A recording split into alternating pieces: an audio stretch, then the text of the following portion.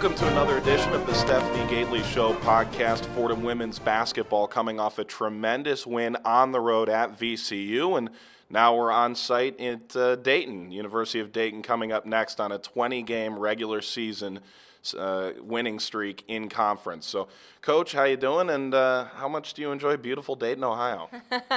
Well, I know you're being facetious there, Mike.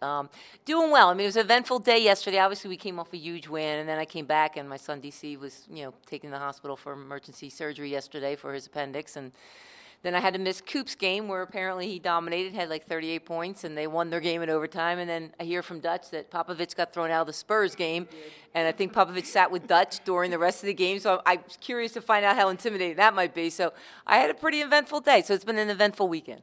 I'll admit, broadcasters very scared of Popovich, and more importantly, I'm from Ohio, so there was no facetious in that at all. Coach, let's go back to that VCU game, and we talked a little bit about it before we started here. Where can this possibly rank in terms of getting a 15-3 run in the game's final minutes to beat a team that came in 15-2? You know, it ranks right up there. My son Dutch was, texting me afterwards. He goes, "Mom, what happened?" And I was just like, honey, it ranks right up there with some of the big wins that you just are unexpected, because the kids played hard. It's just that, all the credit goes to VCU. They play a very different style of defense. They're one of the few teams that plays predominantly zone in the conference, and so you have to prepare a couple days for it, and you have to hope that your shooters are on. Hannah started hot and then went cold, and same thing in the second half. We just couldn't really seem to connect on a three till late in the game. And the biggest thing is I always tell the kids, hang around, hang around, hang around. If you can stay within 6 at the 4-minute media timeout, you can steal a game on the road. So the most important thing was to keep it within a margin that we could steal it.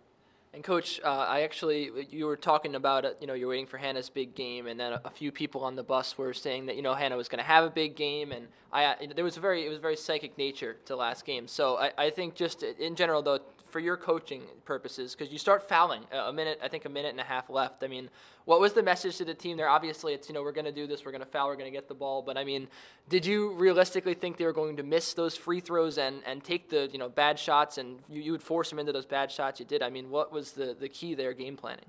Well, I mean, the key was to limit possessions. I mean, it was, it was funny because Caitlin, one of my assistants, sent out a text, tweeted something on my behalf, and it kind of, my husband was calling me Nostradamus afterwards, because it like a predictive future. It said, play to the final buzzer. And we were planning to foul. And then all of a sudden, when we cut it to 2 with 1:14 to go, when Hannah banked it in, I called the timeout to tell them, don't foul. Because you go from that down 9 with that strategy of trying to maybe get them to miss 1 and come back and get 2 or 3. And then when we cut it to 2, it was like the perfect storm. Everything had to go right at the end. We made 3 threes in that last 2 minutes. We made all our foul shots with the exception, I think, of, Abigail missing a one-on-one. So, I mean, we did all the right things. And, we kind of just I think we caught VCU off guard. Plus, when you have 2 very, very senior-laden guards, it makes a real big difference with experience. Well, let's talk about some of the guards that made a big impact in this game. Robin Parks, obviously a Player of the Year candidate. Aaron Rooney is a Player of the Year candidate within the Atlantic 10. And, Kenny was at shoot-around, I guess, asking about triple-doubles. He had some kind of inkling, but she obviously had a very good game, despite maybe not shooting the ball as well as she could have hoped, and Robin Parks scored like she always does. How good was that matchup for you to watch from the sideline and see those two going at it? Well, I mean, I obviously remembered Robin Parks from last year because she's such a skilled player, and she was a leading scorer in the conference last year. And I think now her supporting cast is so strong, and I think, their head coach, Marlene, has done a terrific job with them. And so, we had our hands full with her because now, if you kind of double on her, they have all these shooters that can beat you, so it really makes it difficult to match up with them. And then you look at Aaron, who, as you're going through the game, it wasn't pretty. I mean, you looked at the end of the game, I remember somebody saying to me, God, Aaron struggled, and you look triple-double. Yeah. So how do you define struggle? 3 for 12 from the field, but she did a great job of getting everybody else involved. And you look at that game, and obviously it's a game of runs, and you guys the shots just weren't falling really from outside at the beginning of the second half. But I mean, when they weren't falling, you were going to Emily inside. She, I think, had all of the points, the 13 straight points or something like that at the beginning of the half. I mean, is that the backup plan for you guys when Hannah and Erin and Abigail can't get it to fall from the outside, or is there something else that you've really been trying to develop with the team, like some screen and roll offense or something like that? Well, that again, what makes teams so hard to defend is balance, and VCU has a ton of balance. Obviously, the upcoming game with Dayton, they have a ton of balance, but you can't predict against zone. It's so hard. You can't, you gotta, pick your spots. You gotta have penetrating guards that can get somebody else open, which I thought Erin did a good job, and you gotta attack the high post, and that's Sam's numbers don't jump off the page just because she was the facilitator. I think she would open things up because at the high post, she got Emily a lot of good looks. So against zone, it's really hard to dictate who gets open shots because it's all based on how the defense rotates. Well, and Coach, when you look at the play-by-play at the end of that game, you've got Hannah Misery making a couple of key free throws. She's been money at the line all year, makes a couple of threes. And for a freshman to step into a really imposing arena and a very good team that you're playing against and come up big in that moment, what's that say about her and maybe how far she's come since the start of the year where she was trying to build that confidence to make plays like that? Well, Hannah and I had talked the day before and the day of, and I kind of reminded her of a kid I had coached at Richmond that we went to play Georgia Tech, and my shooter was 5 for 31. But to be honest, almost every single one of them was a great shot. I said, Hannah, I don't care if you make 10, miss 10, you must move on to the next shot. If you're open, take that shot. Because that's you have to attack a shooter that way. It's kind of like with the men with John Sevier. You gotta live with the good ones. You gotta live with the bad ones because freshmen will learn what are good ones, what are bad ones, and you want them to feel like that you have confidence whether it's going in or not going in. I think Hannah just the thing I love about her is that she's got ice in her veins. That she was moving on. She'd gone 3 straight, missed 10, and then hit some big ones, and we all just kind of laughed when she banked it in. And I think that kind of loosened her up for making the final nail in the coffin. And Coach, we know you're a psychic now because of last game, and excuse me, and you've had Danielle Burns 2 games ago step up. Hannah steps up in a big way late. Is there someone else, do you think, on the bench that you see potential to play a big role on this team going forward that we might not see a lot of right now? Well, I thought Danielle Padovano gave us great minutes the other day. She only had 9 minutes, but she gave us she gave us 6 points, and I thought she really played well. And I think she's somebody who's kind of been in the background and, has been up and down, in practice. And she's got such a great attitude and great work ethic. But I think she came through. I think Mary Richuko is someone that could give us good minutes. We rely a lot on Sam, but Mary has been somebody that's really been a significant addition to our program. So, the nice thing about it is you have a lot of different answers. Yeah, it's a lot different than last year. Yeah, a lot different.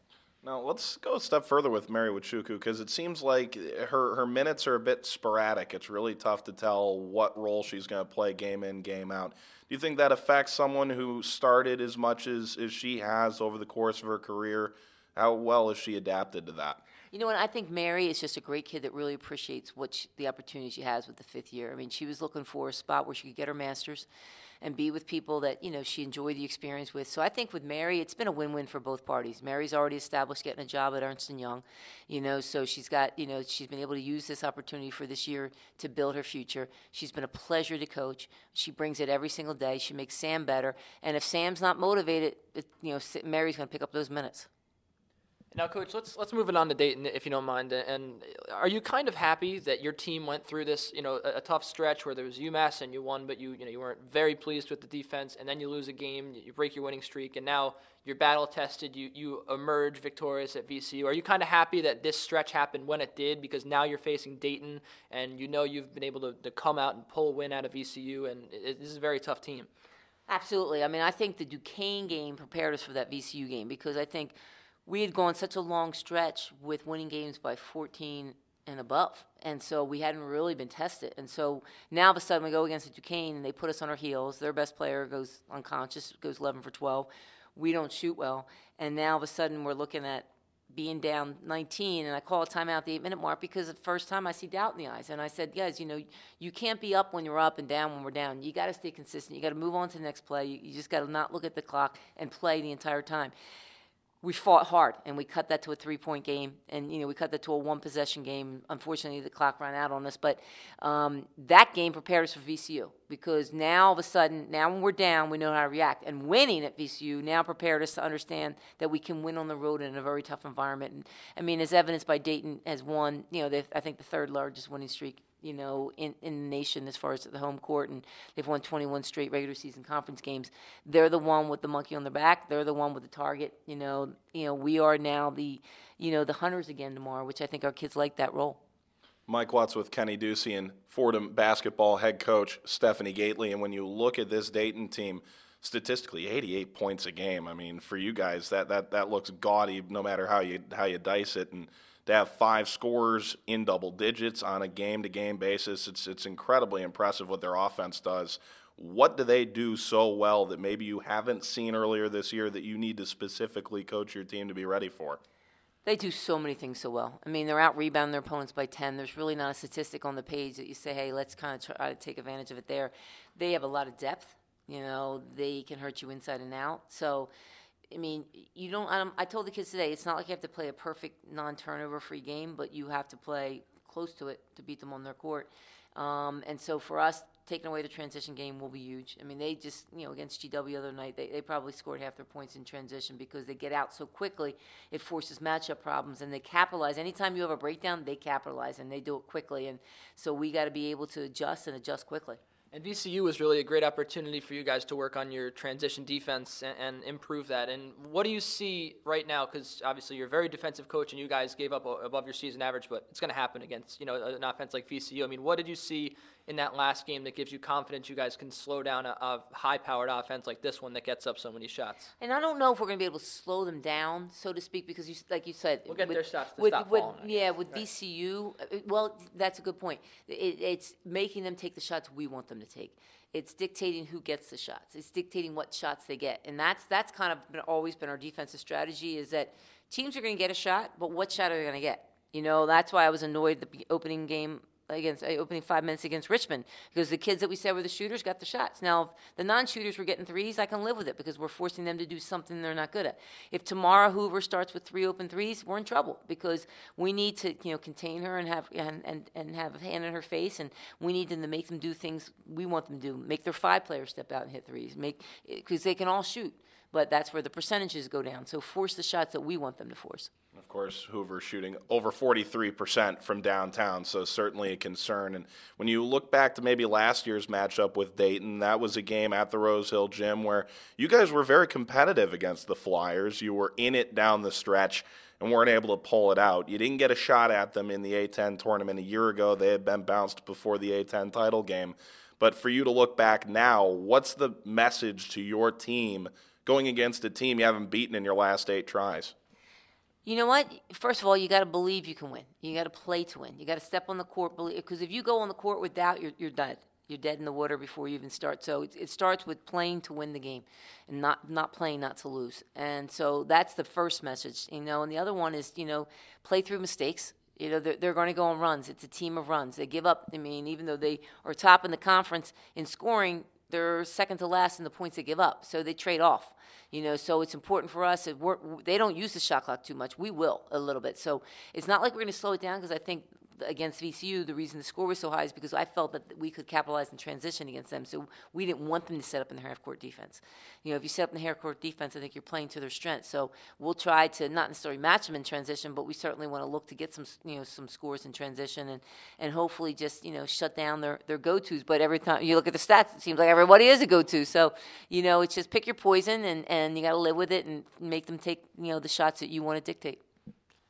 And Coach, Erin, I know that she's a very hard worker, and she's probably been working on her shot a lot, but it's, I think, 2 games in a row, or a small stretch here where she's really struggled to shoot as well. I mean, are you very confident that she returns tomorrow and hits the shots that she's been hitting all year that's led her to one of the best 3-point percentages, especially in the A-10?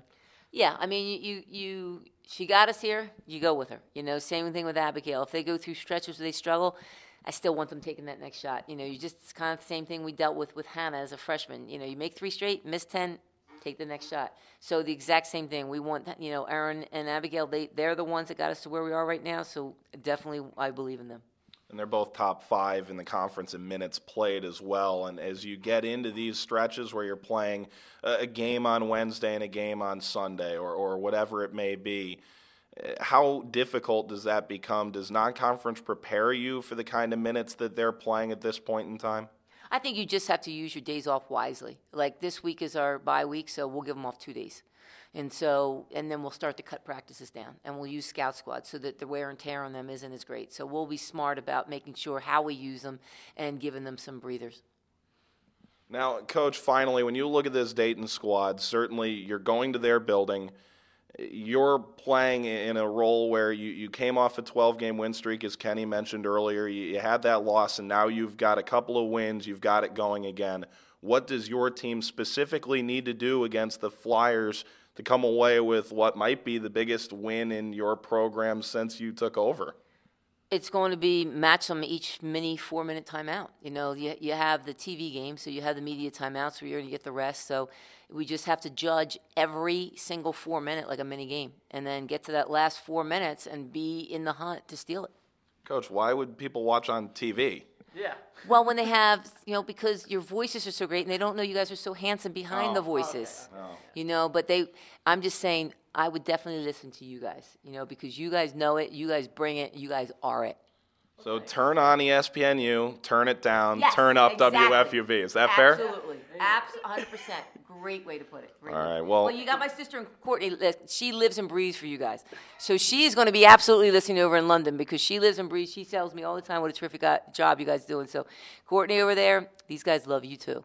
And I'm trying to think, 3:30 in the afternoon, does that make it worse for her or better for her than a 1 o'clock start usually would? Nope, I don't know. You know, well, no, it'll be 9:30 over there at night. night. Yeah, So so just it's go 6 hours later. So yeah, she'll be ready. She'll have her glass of wine ready to go. I totally guessed, by the way, on that time difference. You went the opposite way. Well, Coach, thank you so much for your time. For Kenny Ducey, I'm Mike Watson. For Coach Stephanie Gately, her entire staff, certainly a good game coming up here, 3:30 on WFUVSports.org. We'll be on with the one-on-one pregame report at 3:20. And, of course, Fordham women's basketball is back at it next weekend against the Minute Women of the University of Massachusetts. That's a 2 o'clock tip on January 25th. So make sure you keep your eyes open for that on WFUVSports.org. For all of us here in Dayton and for our entire WFUV Sports crew, have a good night.